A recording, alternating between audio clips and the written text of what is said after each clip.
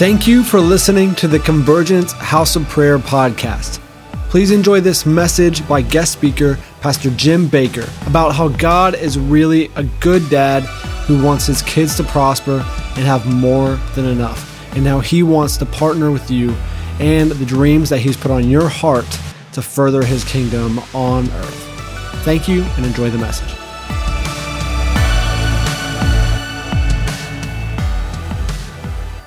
You guys ready to have some fun? All right, if you were here Friday, you are going to hear a lot of the same stuff. Pastor Greg asked me to teach the same thing, and so we're going to go for it here. But a couple things. It's just really been fun being here. You know, it's fun being at a church where it just feels like home. I mean, you guys are after his presence. You're after worship. You're after the whole thing. I said Friday, you know, it's nice being in a church where they're not vampire Christians. See, vampire Christians, they want just enough of the blood to get saved, but not enough to get transformed. And then you guys are going after the whole thing here, man. I'm listening to Pastor Wendy and Pastor Greg. I'm like, man, you guys are going for it. Like, I appreciate a church that's really, they're trying to build big people, not trying to build a big church. It's like, we want to make people amazing. And one of the pictures I saw over you was over a hammer and a chisel. You know, you can use people to carve out a great church, or you can use church to carve out a great people. And I see you guys using church to carve out a great people here. And so, Mary and I've got some words we'll share after the message here in a little bit. But just to introduce myself a little bit, so my wife and I, we pastor a church in Columbus, Ohio. We've been there about 10 years. And in about 2008, we just, healing just started breaking out at our church. We just saw wonderful, wonderful things happen. We saw deaf ears open up, blind eyes open up. We had body parts grow back. Those are lots of fun. It's one thing, we got a pulpit. It used to be a walker. So whenever I teach in healing, we pull this thing out. This guy had a cancerous femur bone, and they had to remove his bone and put a titanium rod in place. And he got healed, and the titanium disappeared, and the bone grew back. And so he didn't need the walker anymore. And so they turned it into a pulpit. So it's really pretty cool. Yeah, that's a lot of fun. We've had 16 people raised from the dead. Yes. Not just sleeping in church. I'm not talking about that. I'm like no pulse. One guy was dead for 16 hours. He died at 7 a.m. He woke up at 11 p.m., and he had to unzip himself from the body bag. Is that insane? I'm like, did he have like a loincloth on? I have to get dressed? Like, what do you do? Like, I'm picturing like wiggling his finger in that thing. Like, I don't know. I'd like to see the video in heaven on that one. And this is not one. We had 4 dead raisins about the last 15 months. And so 2 of them were suicides. One was a flatline, and she was in the ER room, and she heard the code blue. So it was our youth pastor, and she went there. And she felt like the Lord said, I want you to pray. And so she's praying. There's about 30 people in the room. The thing's flatlining. They call the time of death, you know. And then she feels like the Lord says, I want you to pray out loud. Which that sounds great when you're sitting here, but those hospitals are kind of intimidating environments, you know. And so she's in the back. She's got her hand on one of the family members praying. She says, I rebuke the spirit of death in the name of Jesus, and I command your spirit to come back in your body. And the thing went beep, beep. Isn't that awesome? Yeah, fun stuff. I don't know why people like this next story better than like the humans getting raised from the dead, but this is, I'm just going to tell you how it happened. And so we have this lady in our church, Sherry. She's just a wonderful lady. And she was down at this part of Columbus called Mexican Town. And so, you know, she's getting some spices and stuff there. And there's this pickup truck parked at this curb, and there's this dog in the back. And the dog jumped out of the truck and got trapped under the truck right as the truck was pulling it away.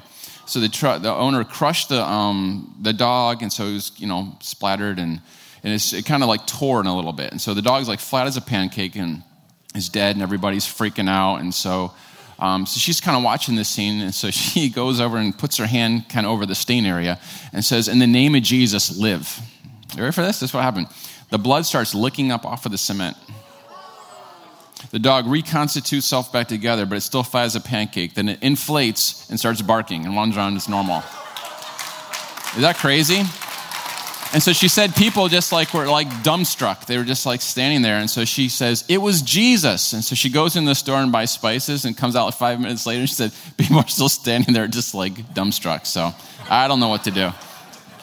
We've had HIV healings, hepatitis C, autism, people with scars on their arms from cutting themselves. Just during worship, God just rebuilds their arms. Just wonderful things. And I know I'm saying these fast, but wow, thank you, Jesus. And so, you know, you have full permission to get healed anytime during the service or anytime afterwards. You know, you don't need hands laid on you. It doesn't matter who touches you as long as Jesus touches you. You know, and so, yeah, I can't go into that. I'll end up teaching on healing super fast here. But the reason I'm telling you this is because the Lord told me in 2011, Jim, I want you to go after finances the way that you went after healing. And so to me, it was pretty much an all-out ballistic assault. We didn't know what else to do. So we were going after healing so hard. People were leaving the church. They're like, I'm like, why are you leaving? Like, good things are happening, you know? And like, we just can't take it anymore. I'm like, you can't take what? Like, testimonies? I mean, like, I don't know. I don't understand some people. But God bless you, you know, as you leave. So anyway, and so I read about 100 books on finances. I wouldn't normally, you know, prep that much for a series, but I just felt like I really needed this to get a foundation. I didn't feel like I really had the foundation that I needed. Listened to a lot of series, and ended up doing about an 18-part series on finances, which I later found out was the most offensive thing a pastor could do, especially with the name Jim Baker. And so so September through March, taught on finances, and I didn't even begin teaching on giving until about week 13, because if you don't have the heart conditions ready, people use their giving to try to rub the genie bottle to get God to do what they want them to do. Where they become the master and now God's their servant. Look, I'm using these principles, and I've seen people, they're trying to like boss God around, and you can put a demand on God and make him do this. It's like, gang, just be careful with that whole thing. I mean, he's your father, and he's big. You know, he's awesome and kind, but there's also a holy fear of, wow, he is amazing. So, yeah, just, you know, we're here to serve him, and we get to be part of the family business called the Kingdom of God. That's our joy, but it's just keeping it in perspective. So I ended up writing a book on finances. I didn't even bring it. It's in the it's in the bookstore. It's called How Heaven Invades Your Finances. It is the best book on finances that I've ever written, and so you guys, I encourage you.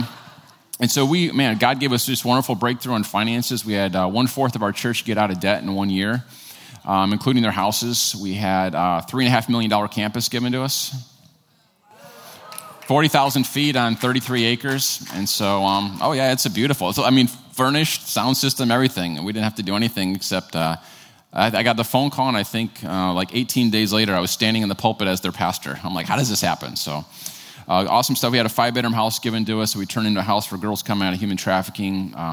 Just a couple months ago, we bought a building downtown that basically the business that's below it is paying the mortgage on us. We're not paying anything for this $1.4 million property, which I know that's like a 2-bedroom apartment for you guys here. But in Columbus, that's really big, okay? Yeah. Like $1.4 million, that's like my closet. Yeah, so I get it. So, but it's a row of windows overlooking the State House to release worship and prayer over our city. But then the top 2 floors are for girls coming out of human trafficking who, once they've are clean and sober, they typically don't have any place to go, but they still got PTSD, still lots of problems, so it's a place for them to get restored. So lots of fun stuff. So let me go here. So you're hearing me talking about money and prosperity. So let me just give you my definition of prosperity. And if you can't stand the word prosperity, stop reading the Bible. But if you can't stand the word prosperity, just replace it with the word abundant provision. Okay, remember one of his names is El Shaddai, which means the God of more than enough. So either he lied about his name, or maybe we need to rethink our thinking on how good he is, okay? So here's my definition of prosperity. You have no financial debt. Thank you, Jesus. And you have more than enough money to fulfill every divine assignment God has for you, and enough left over to help others fulfill theirs. You have enough money to fulfill every divine assignment God has for you, and enough left over to help others fulfill theirs. Now notice I didn't say every Christian's going to be a zillionaire. I think sometimes they get this crazy teaching where it's like, sow a Toyota to reap a Cadillac and all sorts of stuff. It's like, I'm not sure where they're getting this, but here's the picture you need to get is prosperity means that you're going to have finances in proportion to your assignment. So if you're a farmer in Uganda, it's going to look a whole lot different than someone who's called to reach the Hollywood elite. If you're Joseph in prison, it doesn't mean that you're going to have the finest chariot and the palace on a hill. It means you're going to have the favor and the networking and the strategies and the wisdom to excel in whatever environment God puts you in. Think of yourself as a hose. If God can get money through you, he'll get money to you, and there'll be plenty left over for you. As the inside of a hose gets wet. Listen, guys, if you will begin to trust God with your finances, he will take better care of you on accident than you can take care of yourself on purpose. And I've got some real good news for you. Remember, he said his name was El Shaddai, not El Cheapo. God does not mind meeting your needs in style. He just doesn't want you getting your heart set on the style. So it becomes the pursuit of your life. So I grew up in the Assemblies of God. It's one of the great mission organizations on the planet, maybe the best. We love it. And we would hear stories like this. Maybe you guys have heard stories something like this, where there's a missionary family and they've got no money. They're out in the mission field. They've got no food. But they would set the table by faith, and they would hold hands as a family, and they would pray. And all of a sudden, there'd be a knock on the door. And they would go and answer the door, and there'd be a family holding, a week's worth of groceries for them. So how many of you guys have ever heard a story like that? I mean, we love those stories. I know I want to hear more of those stories. We need to hear those breakthrough stories. But here's what I want to see happen in this church, is we have a church full of people like this who are the ones holding the groceries, providing the answer to somebody's needs. The poorest way to help the poor is to be poor. I'll just let that one sink in there a little bit there. So here's what happens. When you begin teaching on finances, people kind of get triggered because there's been bad teaching on finances in the past, right? There's been bad teaching on finances in the church, but there's also been bad teaching on heaven, and I still plan on going there. Okay, and so the two errors, they typically show up in one of two ways. One of the errors says something like this: it's good to be poor. It keeps you humble, and all those type of things. Listen, the enemy has a plan for you, and if he can keep you sick and poor, he's going to severely limit your destiny. So if you look at what he tries to do, God uses sickness in order to make you more like Jesus. No, Jesus wasn't sick. How's sickness making you more like Jesus? And so this religious thing comes on you and gets you to think that, suffering is good. Suffering for the gospel, meaning I'm a bright light in a dark place and I'm being persecuted, that's inevitable. But suffering physical sickness and all this, guys, that was redeemed. That was part of the curse. That's done. Remember, it's called good news. Okay? But then there's this whole thing about being poor. And so if you look at the last 30 years in the church, the two doctrines that have been fought against the hardest are healing and finances, prosperity, that health and wealth gospel. People say it with a sneer in their voice. And so the first idea that one of the errors that we got to get past is this idea that poverty is a spiritual value. It's good for you to be poor. It keeps you dependent on Jesus, right? And so if you believe that, let me just ask you a couple questions here. If poverty is so spiritual, why does the Bible tell us to give to the poor? Wouldn't that just ruin their spirituality? Again, the poorest way to help the poor is to be poor. In the Bible, we're called to be stewards. You know what that means? You're going to have something to steward. And here's what happens in the kingdom. When anything that gets stewarded multiplies and increases. Oops. If poverty is from God, why does the Bible say that the Lord blessed Isaac so that he became rich and continued to grow richer until he became very wealthy? It didn't say the devil made him wealthy so that he would backslide. It said God made him richer. If poverty is so spiritual, why are we told to pray, your kingdom come, your will be done on earth as it is in heaven? Guys, there's no poverty in heaven. There's never a recession. There's no 30,000-year mortgages on the mansions. God has abundance, the enemy has a budget. All right, we'll just keep going here. I'm just going to do this for about another 30 minutes, all right? So we'll just keep doing. If money's so bad for us, why doesn't Satan just pour money on Christians and watch them backslide into hell? If money's so bad, why did Satan take it away from Job? Why at the end of the book of Job did God reward Job with a double portion?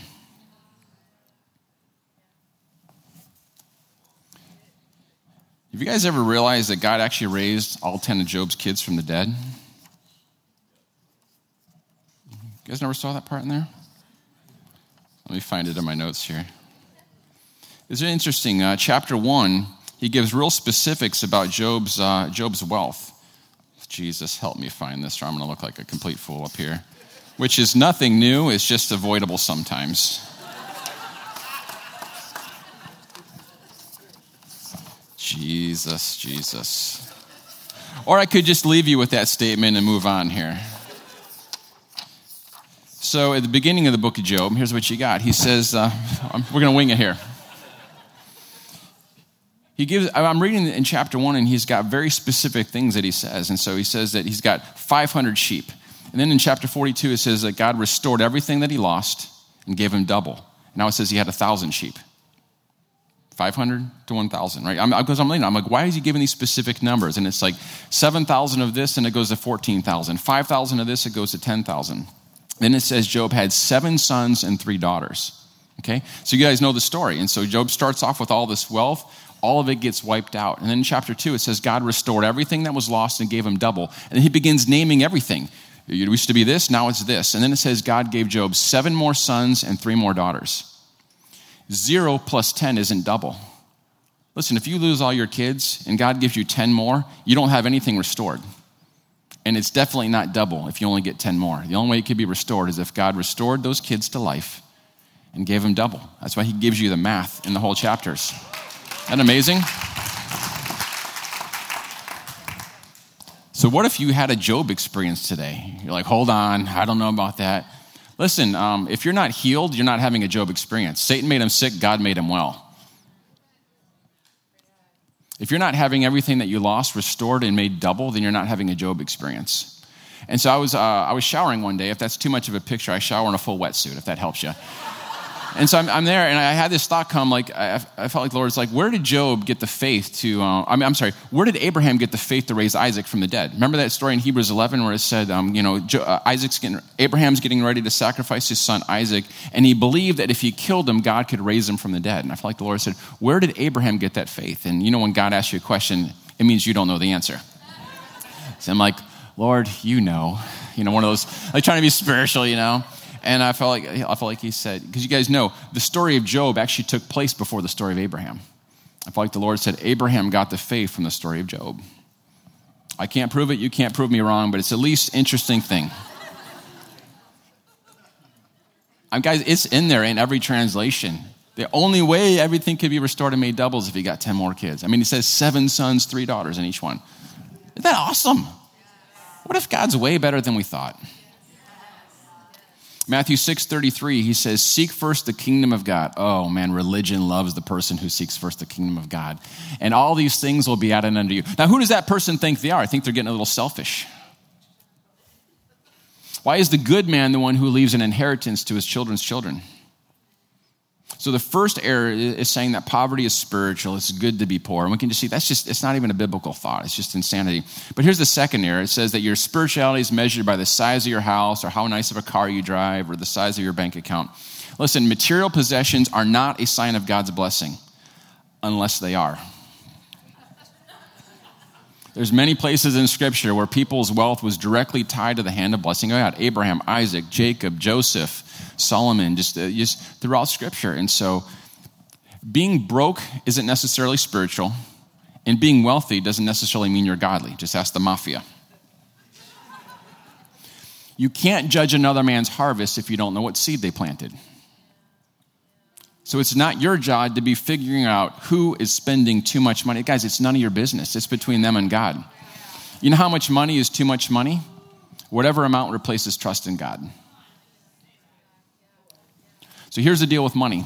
Money is to the natural realm what the anointing is to the spiritual realm. It's simply a way to get things done. Money is a tool. Your net worth and your self-worth have nothing to do with each other. How valuable you are to God, how awesome of a Christian you are, it has nothing to do with your net worth. It has everything to do with how faithful are you with what you have. And I believe God's will for you is that you have more than enough finances to fulfill every divine assignment God has for you, and enough left over to help others fulfill theirs. You're going to be rewarded in heaven based on what you did with your assignment, not what you did with Bill Johnson or Billy Graham's assignment. Okay? They're going to be rewarded with the faithfulness for what they carried. Okay, that's good news for me. I don't know about you guys. So money is just a tool to accomplish purpose. It's like a shovel. Like nobody's bragging about their shovel collection. No one's having you over their house and you're like, yeah, the Lord's been so good to us. We've been faithful. We've been tithing. This is a blessing from the Lord. But yeah, we've got these 5 shovels and this one, it's a custom paint job on it. Yeah, it's pretty nice there. And the kids bedazzled the handle to this one. It's kind of means a lot to us. And this one's got a platinum handle. No one's bragging about their shovels because it's a tool to get things done. We got to get a kingdom perspective. Finances is simply a tool to get things done, not something to puff up our chest and make us feel important. 2 Corinthians 9:8. What I'm about to read to you is such good news, and I want you to get this. If it's not true, John 3:16 is not true. Okay? Are you prepared for extreme, I don't like the warning labels on medications, those are just getting out of control, some of those warning things, but why isn't there ever a warning label that's caution, extreme awesomeness, if you take this, I'm waiting for like those positive side effects on some of those medications. The scripture I'm about to read you, warning, extreme awesomeness. The context of this is finances. 2 Corinthians chapter 8, chapter 9, it's all about finances, okay? So here we go. And God is able to make all grace abound to you. He calls it a grace, which means Jesus paid for it. God is able to make all grace abound to you so that having all sufficiency in all things at all times you may abound in every good work. Here's what that means. God wants your finances to grow to the point where if there's ever a need that comes across your path and your heart is moved to meet it, you've got a stream of income to be able to fill that need. You're like, Jim, I don't know. I don't believe that. Well, thank you for admitting your unbelief. You're going to have to get rid of that before you get very far in the kingdom. Ooh. It felt like Columbus in here for a second on that one, man. Yeah, it was -8 degrees like 4 days ago without wind chill, so... Heard some people complaining about it being 50. I'm like, that's like 60 degrees warmer than when we were. So, yeah. So here's the thing is when it comes to finances, I think one of the biggest problems we have as Christians is we don't want to be selfish. You know, we want to do finances in the right way. There's no one in this room that wants to get wealthy without God and do that. But here's the problem is we think it's selfish. Prosperity is not selfish because it's not all about you. Real prosperity is defined by how much we give away, not how much we keep for ourselves. Okay, so prosperity is about blessing, not possessing. So can I just flip this thing around and tell you the truth? I feel like we're friends by now, all right? Are we okay? It's selfish for you to not desire prosperity. What if prosperity isn't optional? What if being blessed is required as a Christian? Listen, if God only provides for your needs, the world will lack a revelation of an abundant Father. They're never going to know what Dad's really like. And so we see this prayer in Psalm 67, 1 and 2. May God be gracious to us and bless us and make his face to shine upon us. This is kind of sounding like revival to me. That your way may be known on earth, your saving power among all nations. People lack an awareness of what God is really like. You couldn't fit all of the Bay Area into this church. So God has this plan. Instead of come and see, go and show. And he says, pray this prayer. God, put your hand of blessing on my life so people will know what you're like. Do you see the change in motivation? God, prosper me so that they'll know how wonderful you really are. And listen, and prosperity is not just measured by dollars. Dollars are a byproduct of God's presence in your life and in his goodness and you using your power to create all the things we talked about this weekend. It's measured in more things than that. It's measured in your kids actually wanting to spend time with you even though they're old enough to not have to. It's when people look at your life and like your marriage just works. I was just talking to a friend and he said that there was these New Agers in the Bay Area here and they were asking him, they're like, man, we see your aura. What is that? And he said, it's Jesus. And they said, we knew it. He has the brightest light. And he's like, well, why don't you turn your life over to him? And I said, we don't want to serve anyone else. And so I'm like, well, at least they're honest here. What's that? That's prosperity. I love how 3 John 2 puts it. May you prosper and be in health even as your soul prospers. How much do you think God wants your soul to prosper? Just a little bit, maybe just like get emotional neutral, so you don't have any highs. No, joy unspeakable, full of like he wants your soul to be prospering. He says, yeah, that's what I want your health, and that's what I want your finances to be like too. He says, I wish above all things that you may prosper and be in health. Even that's the new covenant in one verse. Soul prosperity, physical prosperity, financial prosperity. That's good news, I'm telling you what. I don't know, Jim, this sounds like a bless me club to me. Well, Jesus didn't die for a curse me club. And just let me ask you this, what's the problem if it is a bless me club? Because when Christians get blessed, we become a bigger blessing. It's part of our ancient Jewish heritage, blessed to be a blessing. Well, Jim, I just want enough to provide for me and my family. Oh, wow, that is so stupid. Let me tell you why. Because that's the spirit of religion and the spirit of poverty getting married and having a child together. Let me translate that for you. Well, my needs are met. Who gives a rip about the rest of the world? But religion disguises it as so humble. I don't want too much. I want too much because if I have just enough, I can only take care of me. I've got a heart to reach a whole city. Margaret Thatcher, the former Prime Minister of England, she said this, no one would have remembered the Good Samaritan if he'd only had good intentions. He had money as well. Ready for this revelation? I sat on the top of a mountain for 40 days to get this one. No, I didn't. Are you ready for this one? You cannot be a big giver if you don't have a big abundance. Hashtag duh. Prosperity is about having more than enough, not just for yourself, but so that you can be a blessing to others. Well, Jim, I don't know. Money can't buy happiness. Well, neither can poverty. The people who say money can't buy happiness, they just simply haven't given enough of it away.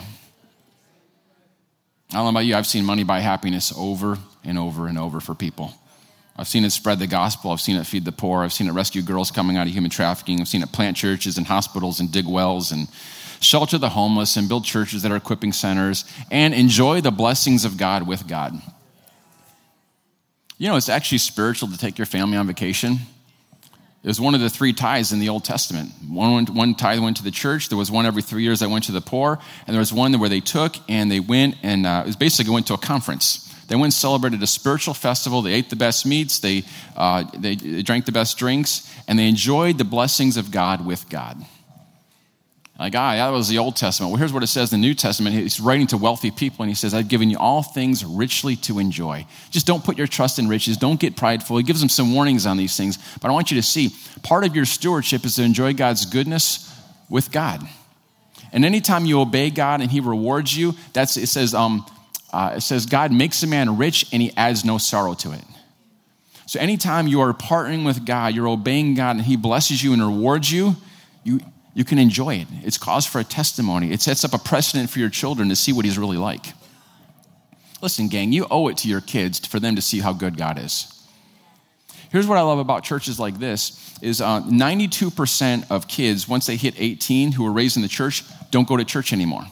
And then they start going again when they're like in their 20s. They start having kids and they want to pass on the principles. The 8% that actually stick, here's the one thing. They saw God answer prayer. Okay?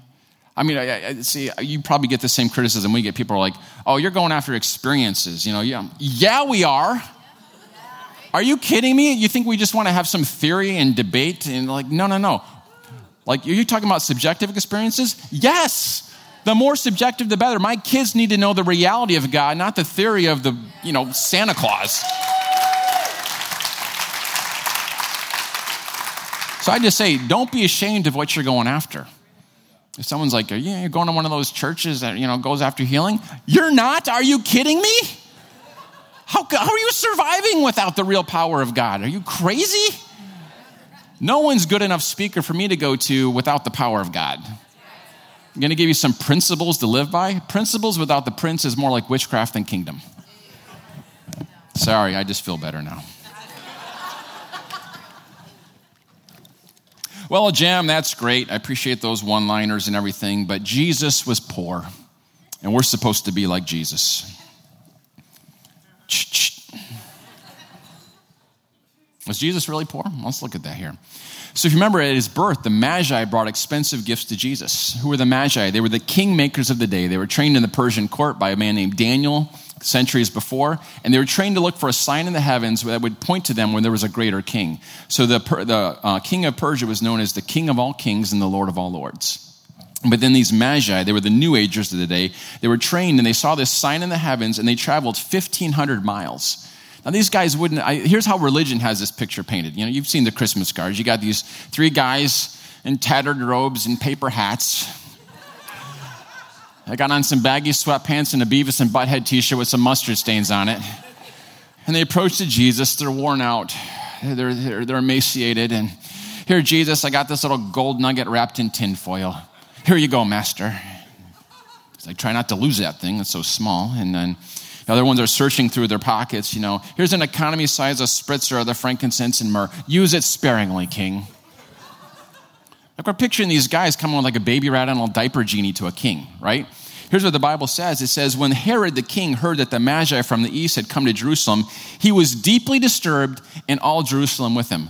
Why? The kingmakers of the day were coming, and here's what they came with. Matthew 2:11. They entered the house and saw the child with his mother Mary, and they bowed down and worshiped him. Why did they worship him? They found a greater king. This is what they've been trained for centuries. Then they opened their treasure chests, plural, and gave him gifts of gold, frankincense, and myrrh. These were the kingmakers the reason King Herod was so deeply disturbed, they would have traveled with bodyguards and droves of people to protect their. Just a 12-inch by 12-inch thing of gold would have been worth several millions of dollars if it was just that small. I got the calculations in my book. Joseph and Mary received so much money that they were able to flee to Egypt for 3 years and not have to work. Jesus became such a successful businessman, he became known as the carpenter of Nazareth. I just want you to get that. People are like, Jesus was homeless. I'm like, really? The carpenter of Nazareth? He's like sleeping on the street with his tools? Like, what's happening there? Jesus had so much money that he had a treasurer.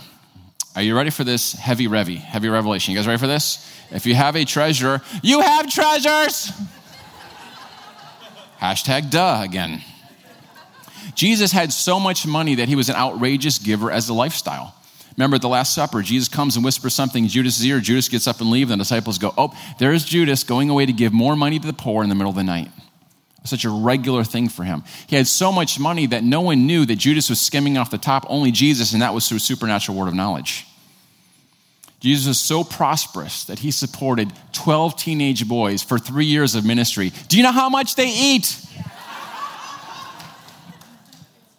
And at the end of his life, they gambled over his robe. Why? Probably because it was nice. I'm not saying he was some hotshot evangelist with a bunch of bling. What I am saying is that Jesus had more than enough money to fulfill every divine assignment God had for him. And enough money left over to help others fulfill theirs. Here's the key to the whole thing. If you'll turn with me in your iPhones to Matthew chapter 6. I believe this is the number one reason why Christians aren't prospering more. It's because of the spirit of mammon on their heart. And when I say spirit, I'm not picturing a demon twisted around your brain. I'm picturing it more in like the Ephesians 4 where it says, be made new in the spirit of your mind. Okay, so it's the attitude, it's the outlook, it's the lens that we have. So here it is, Matthew chapter 6, verse 24. This is Jesus right in the middle of the Sermon on the Mount, and he just drops this on his disciples. No one can serve two masters, for either he will hate the one and love the other, or he will be devoted to the one and despise the other. You cannot serve God and mammon. Some of your Bible translations say money. If you look at the little footnote, it'll say mammon. So the question is, what is mammon? And so mammon was the demon god of Syria whose name meant the power of riches. So here's the picture. Jesus is saying, listen, you can either serve God or you can serve this spirit of mammon. Here's what mammon does. It tries to get you to look to money the way you're supposed to look to God. Here's an example. So if you begin to feel more secure when you've got more money in the bank account, that's the spirit of mammon because you're supposed to get your security from God, not from money. See what I'm saying? If you begin to look to money. So here's what I want to do. I'm going to do a little fun exercise with this. I'm going to read some popular Bible verses, but look at what happens when the spirit of mammon gets hold of them. You guys ready for this? Where does my help come from? My help comes from money. Money is my shepherd. When I have it, I shall not be in want. Money gives me the peace that passes understanding. My people perish for a lack of money. My money shall supply all my needs. A day in the mall is better than thousands elsewhere. Here's the great deception behind mammon. It says this, listen, God takes care of those super saints, but we all know you're not one of those super saints, so you need to worry about money. You need to think about money. You need to spend a lot of time and angst over money. Here's the truth, gang. You don't need more money. You need to know God better. If you had more money and still had the spirit of mammon, it doesn't matter because it will never be enough. So what does it look like to serve or worship mammon? The next verse, Matthew 6:25, Jesus continues, therefore I tell you, do not be anxious about your life, what you will eat or what you will drink, nor about your body, what you will put on. Is not life more than food, and the body more than clothing? Anxiety and worship are to the spirit of, I said it wrong. Anxiety and worry are to the spirit of mammon, what praise and worship are to the one true God. The way that you worship the spirit of mammon is by freaking out and getting anxious over money. Can you see why we need to break this thing? Fear is faith in the devil. Worry is a form of atheism because you're imagining your future without God. Faith is imagining your future with God in it.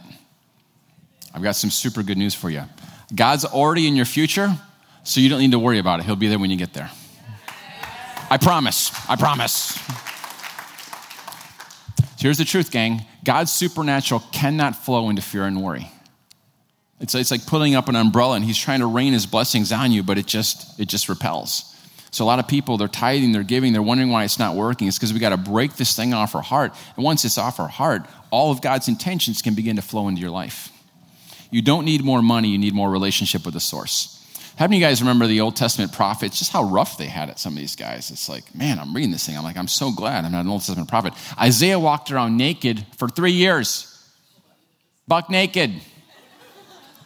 Like, I don't even take my shirt off at the pool anymore. I mean, it's like it's gotten to that point. Someone tried to give us a lawsuit from the glare spots were causing retinal damage off of people. I'm just like, whatever, I tell people, you don't get a body like this overnight. It takes years of neglect.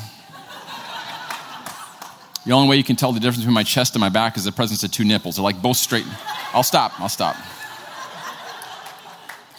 Hosea married a prostitute named Gomer. I'm like, dude, her name was Gomer. That should have been a clue that things are about to go terribly wrong. Ezekiel had to cook his food over his own dung. Seriously? Like, when I'm in junior high, that's hilarious. But now, at my age, that's nasty. So Elijah. So God's like, Elijah, I want you to prophesy a famine. He's like, I'm an Old Testament prophet. We love prophesying famines in the land that you're living in. He's like, are you serious? Man, can we do like the Jebusites, the parasites, the termites, the cellulites, like all those people? Like, can we prophesy over them in the land that you're living in, Elijah? So Elijah does. He prophesies it, and God has this sweet thing. He says, go down to the brook Cherith. You're going to have water. The ravens are going to be a special delivery service. It'll be amazing. Everything's going great until the brook dries up. What do most Christians do when the brook dries up? They start freaking out. Oh, this tithing thing's not working. The preacher lied. Where's God? And all this stuff. Anytime a channel of provision changed in Elijah's life, here's the very next verse. Ready? And the word of the Lord came to Elijah.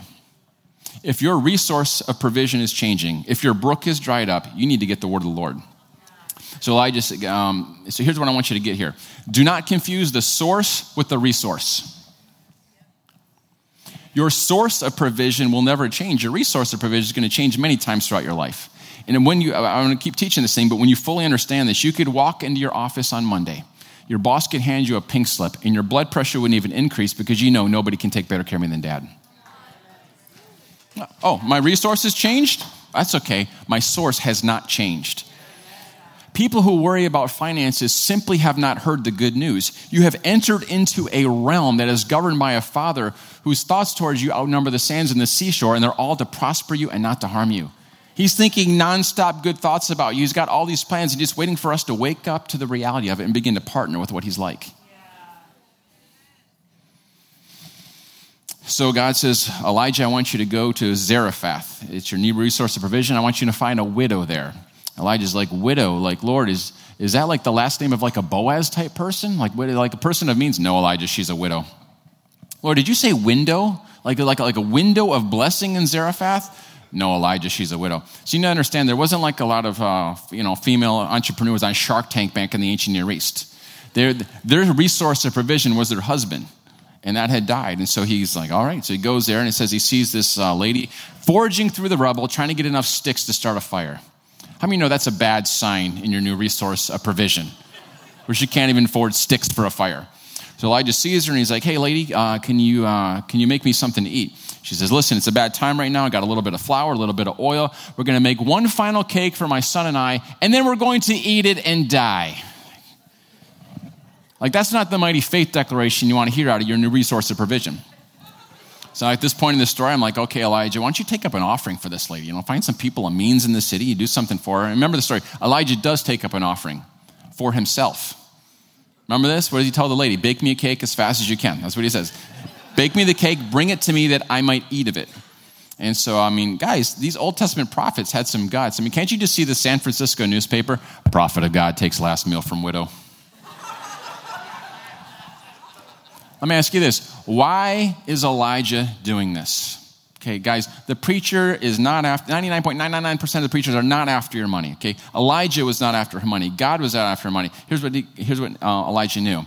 The spirit of mammon had gripped her heart and told her, your life is dependent on the flour and oil, on what's in your hand. And he knew if he could get her eyes off of the resource and onto the source, that supernatural provision would flow into her life. Guys, this story is pulling back the curtain on the kingdom of God and saying, this is how it works. As long as you're trying to, if it's going to be, it's up to me. Just because it rhymes doesn't mean it's scriptural. Okay? If we can get our eyes off of, how am I going to make this happen? And if I can manipulate myself to get a raise, and if I can get this and get it. Guys, listen, God will open doors for you. I'm not saying don't work hard, don't network, all those type of things. What I'm saying is you're not counting on your ability, you're counting on his ability. We do what we do in the natural, and he does the supernatural. So I'm not saying we're going to sit in the couch all fat and sassy and just wait for checks to fly into our mailbox. Anyone who's read the book, The Secret, that's not how it works. I mean, I like the idea of positive thinking, but The Secret, that ain't the kingdom, gang. If you don't know what I'm talking about, don't read it.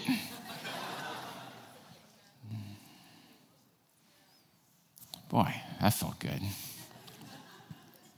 Mammon puts a deep fear in your heart that God's not going to take care of you. You're not special enough, so you need to spend a lot of time and energy pursuing more money. Here's what the Bible says. It says, unless you become like little children, you're not going to be able to move in the kingdom of God. You're not going to be able to enter into that kind of life of his presence and power where God, here's what the kingdom's like, guys. It's a lot like power steering. I act and he acts with me. And the results are greater than what I could do in my own strength. I mean, you see it throughout. It's like Moses, stretch out your rod. He acted, and then the results were a whole lot bigger. The Red Sea parted. And so as God's telling you to do things in the workplace, you act, and the results are so much disproportionate to that action because he's on it, and you did it out of obedience. See, become like little children, he says. And so, if you've ever seen a little child, there's one sleeping right there, and some adults. No, I'm just kidding. There's no adults sleeping. Have you ever seen a little child is sleeping in their parents' lap? They're not worried about what's going on with North Korea? Should we have invested in Bitcoin? Are these prices of these houses ever going to, they're not worried about all that stuff. They're just resting in their parents' arms, and they just know food somehow comes. Right? What does Jesus say? He says, look at the birds of the air. They neither sow nor reap nor store in barns. It's not their great performance that they get the provision. It's because their Heavenly Father loves them. You don't have to be amazing with your giving and all this for God to provide for you. He's going to provide for you because he loves you more than birds. Now, if you want to prosper, you're going to have to learn how to, open up the windows of heaven with your generosity, how to steward things on earth through investing and all those type of things. But he's not going to let you starve because he loves you. You've never seen a Christian starve to death, and you never will. Let me give you one last picture, then we're going to close this thing out. So, I'm sure you've seen this in churches that, there's a line of people who need healing, and there's people who are doing the healing prayer. And sometimes I've been on the prayer line side of it, giving the prayer, and it's like, there's 30 people left, and I'm the only one praying. I'm just going to be honest, it's a long day. I'm just being honest. It's just like, oh boy, help me, Jesus. And so here's what I've never had this thought. I've never been praying and thought, oh no, what if the healing anointing runs out on this person? You know why I've never thought that? Because I'm super aware that I'm not the source of healing anointing, that it is coming from another dimension. But there's times that I get deceived and I begin to think, what happens if I give this check? I'm not talking about just giving foolishly, okay? But I'm talking about I've decided in my heart this is what I'm going to give, or I feel a leading from the Holy Spirit. I give that check and it's like, oh no, what if the money runs out? So I'm still needing that level of revelation that God, I'm tapped into another realm. And what I do on this realm actually affects that realm. I got a friend named Roger. He very modest salary as a pastor. He ended up becoming a multimillionaire through different kinds of investing. Just a very humble guy. And he was telling me about, I was listening to him teach this on a CD. And he made this statement. I'm a millionaire. I've got over $1 million in the bank. And I can't wait for God to ask me to give it all away again. I'll have more stories. That's a guy who's free. I don't believe that God asks very many people to give away everything. I believe there will be some people who have a gift of giving that God may do that so that they recognize that God's their source. Okay? So I don't think that's for the majority of people. So don't hear what I'm not saying here. I want you to hear the freedom of being able to say, give me it's easy if you got $100 in the bank, give away everything. It's not that big of a deal. Okay, I've been broke before. We've given it all away. It's not that big a deal. But when the bank account is getting a little bigger, I want that level of freedom. I'm challenged by that.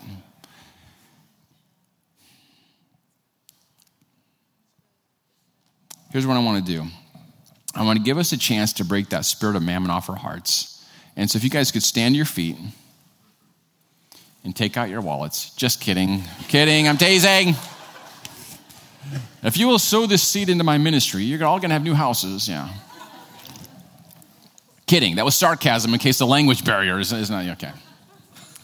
Here's what I want to do, though. There's this really powerful verse in 1 Peter 5:7 where it says, cast your cares upon Jesus because he cares for you. Okay, so we're going to do this exercise here, and it may seem a little bit weird, but you're in the Convergence House of Prayer. Okay, let's just be honest. We go for it here a little more, all right? So the Bible has something called prophetic acts, and so we call them prophetic acts. And so what that is when you do something in the natural, it releases something in the spiritual. I mean, you see it in baptism. It's like, it's just water, but there's actually a cutting away of the sin nature. You know, you see in different places of scriptures. Here's what we're going to do is I'm going to have you talk to the Holy Spirit, and you're going to ask him this question. God, what am I worrying about that I don't need to worry about? You're going to see that spirit of mammon. You're like, what is it I'm on? And we're going to take that thing, and we're going to turn it into a little ball here. Can you guys see it? You're taking your worries. You're going to crunch them down. No one's going to have a big ball. They're all little. But then we're going to count to 3, and we're going to say some prayers, and we're going to throw that thing away. We're going to cast it on Jesus. And you're thinking, what if I look weird? Just close your eyes. Everyone else is doing it too, okay? And so what makes it powerful is when we do it as an act of faith, not just, okay, and no girl throws either. I don't even know what that means. Okay. Like chuck that thing, man. Cast that thing out of there. And then we're going to make some declaration. We're going to renounce the spirit of mammon off our hearts. We're going to break this thing. God, I'm done trusting in money. Okay, so just take 30 seconds with the Holy Spirit, and God, just show me those areas where I have anxiety and I have worry, because I know fear is faith in the devil. I'm done with mammon. So just between you and him, let him show you those areas right now, and then we're going to get rid of those things.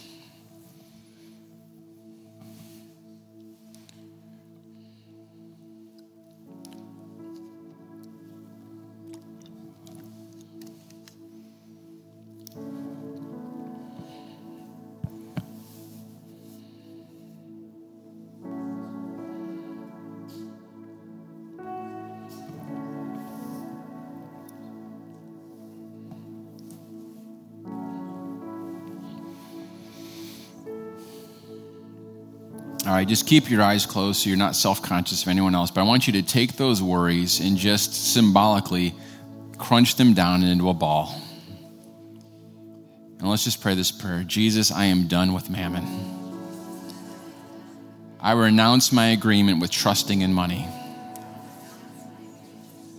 I declare the truth that no one can take better care of me than Dad. You are my source. You are my redeemer, and you'll get me out of any financial pit that I'm in. Your heart for me is to leave an inheritance to my children's children's children. And if you want to add a couple extra children's children in there, just be free to do that, all right? Jesus, we love you, we love you, we love you. Lord, I just pray that there would be a spiritual severing today where we just recognize we are done with this thing. And when it tries to creep on, now we're going to recognize it. Our friends are going to help us recognize it. Our spouses, our kids are going to help us recognize this thing. But we are done with it. And Lord, I just thank you that, God, when we renounce the spirit of mammon, that heaven's blessings that have been there the whole time can begin to reign in our lives. Lord, I thank you that you're going to reign in revelation, ideas, strategies, partnerships. And Lord, that this is going to be the place that you've called it to be. They're going to be the families that they're called to be. They're going to leave the dynasties that they're called to be. Lord, I just thank you for a spiritual shift, not only in this church, but in this region because of what's happening here today. So in the count of 3, we are going to cast our cares upon him. You can't carry it, guys. Your ulcers are proof. You're done with this thing. So in the count of 3, we're just going to say in the name of Jesus and throw these things. 1, 2, 3. In the name of Jesus. Thank you, Lord. Amen. Doesn't that feel good? Before I turn it over to Pastor Greg, just say these things after me. These are all scriptures, basically. In every area of my life, I live in abundance. I am blessed, and I am a blessing. Blessings come upon me and overtake me. That's actually a scripture. Have you ever been driving in your car and a big truck passes you and it kind of swoops you? That's the feeling of being overtaken. God says his blessings will come upon you, and Jesus Christ alone is the God of my financial breakthrough. No weapon formed against me, my finances or my possessions will prosper. I'm blessed coming in and blessed going out. I am a blessing magnet. The blessing of the Lord makes me rich and adds no sorrow to it. All my debt is paid in full. In Jesus' name, I have the power to create wealth, to establish his covenant on earth. I am a conduit for what God wants to do in the Bay Area. Bless you guys.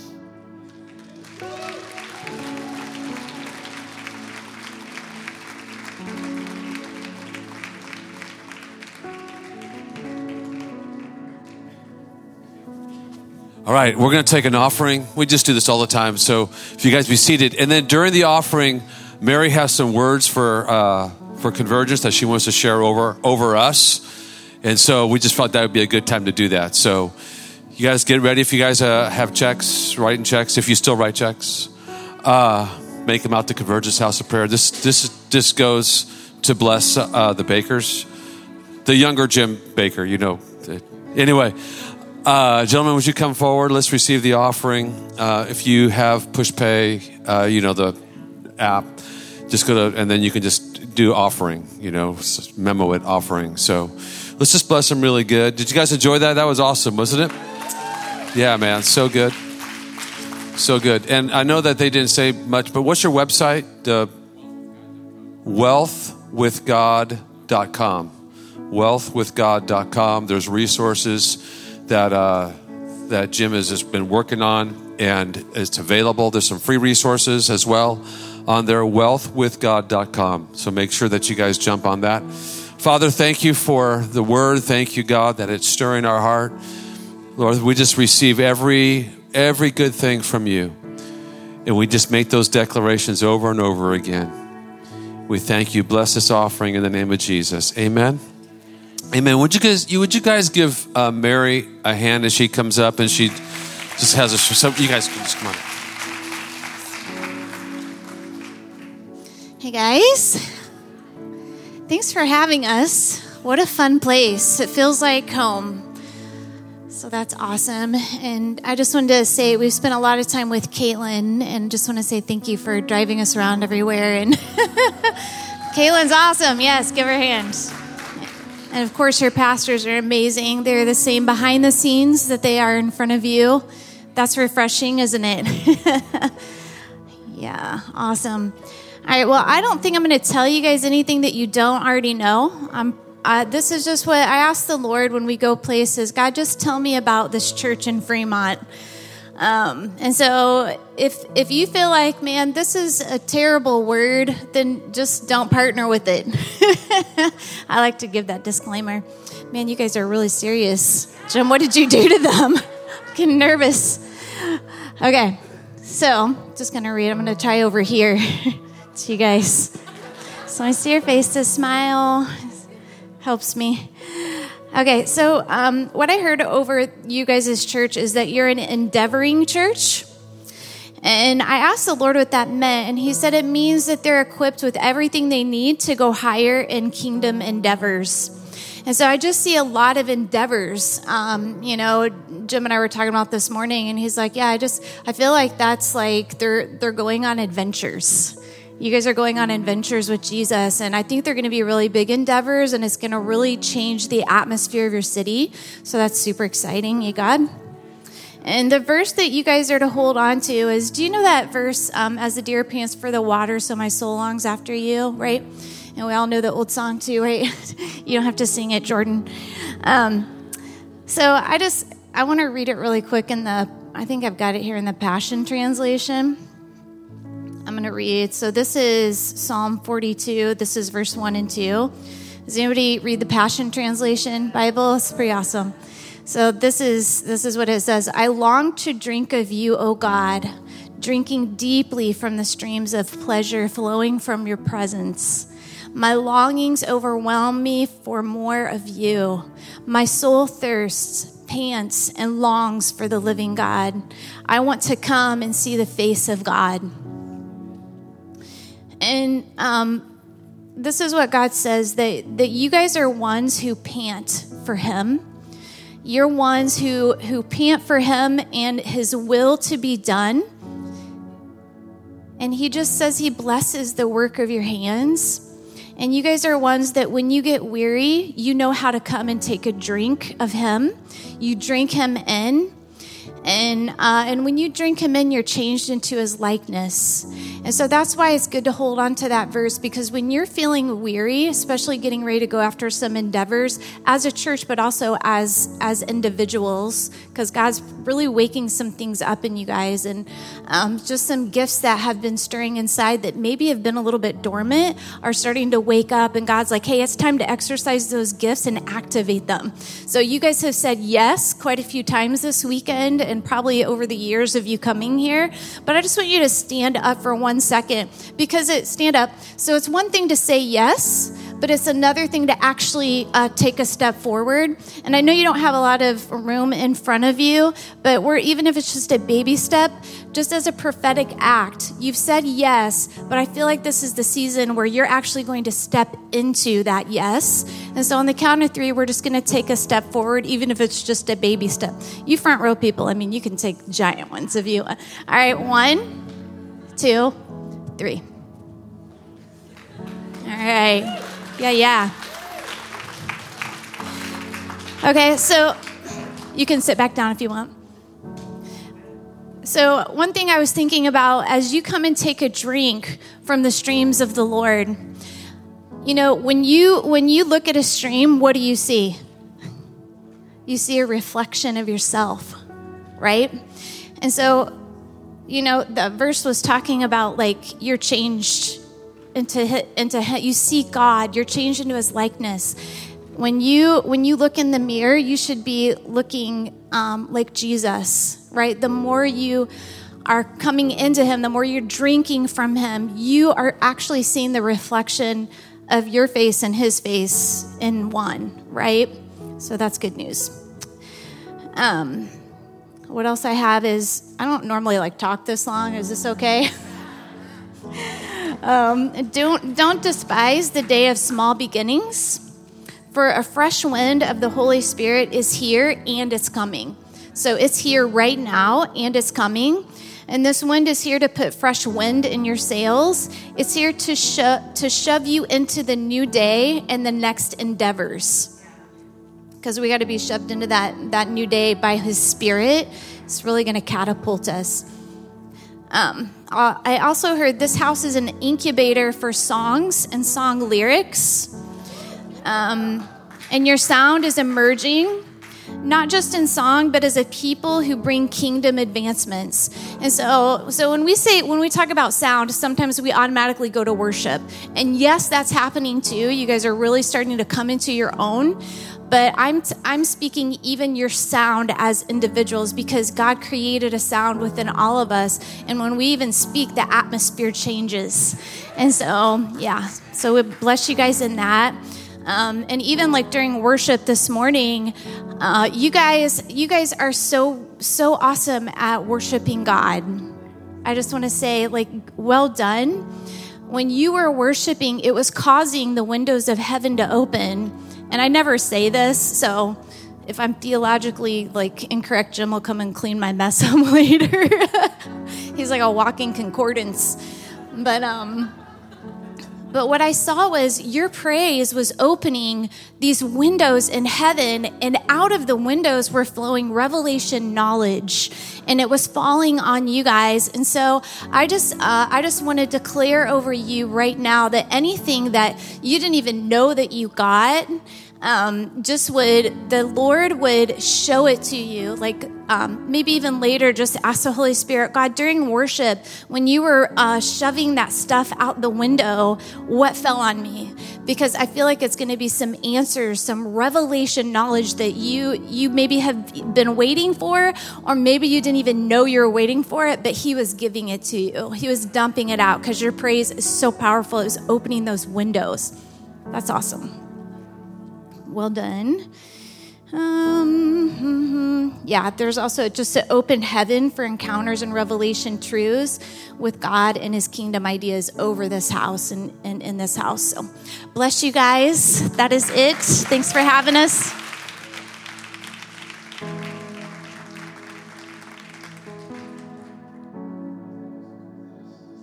I'm going to close this out with one quick exercise, but I had just a quick word for you. I heard you guys calling yourself C-Hop, which is probably better than CHOP. And so, the Convergence House of Prayer. But I hear the Lord also says you're the Convergence House of Presence, Convergence House of Power, Convergence House of Praise, and Convergence House of Prosperity.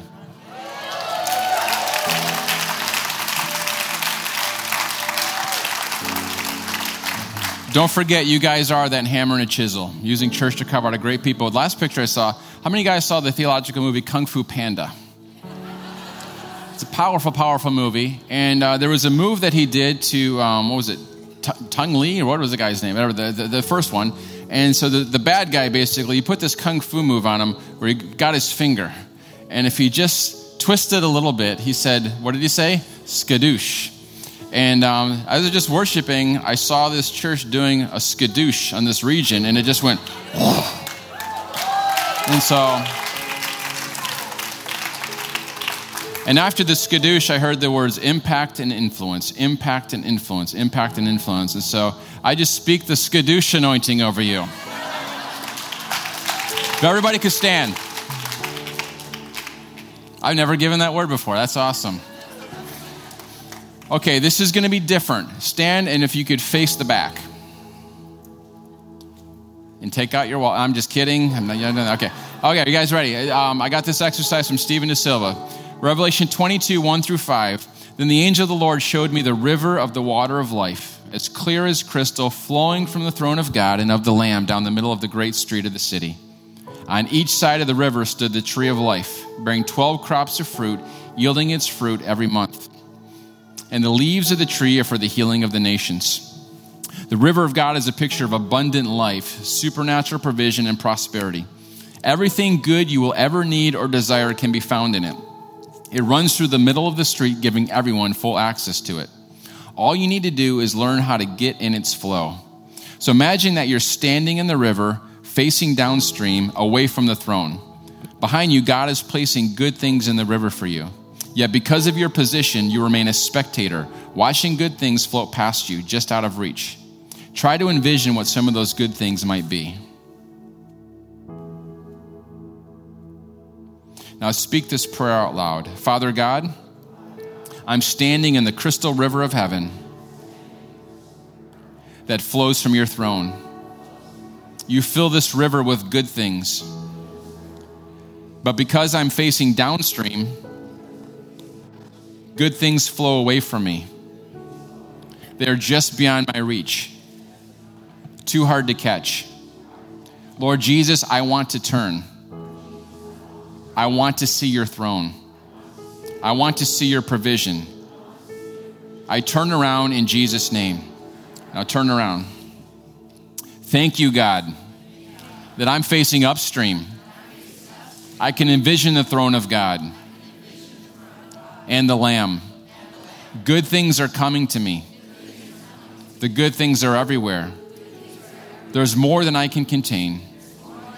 There's abundance here for everyone. In Jesus' name. Bless you guys. Oh, yeah. And so I know the ministry teams are coming forward if you guys would like some extra prayer. If there's anyone here with an incurable disease or a terminal illness, I would love to lay my hands on you, especially cancer or something like that. So if you have a terminal illness or an incurable disease, the team can pray too. I'd love to just lay my hands on you. So bless you guys.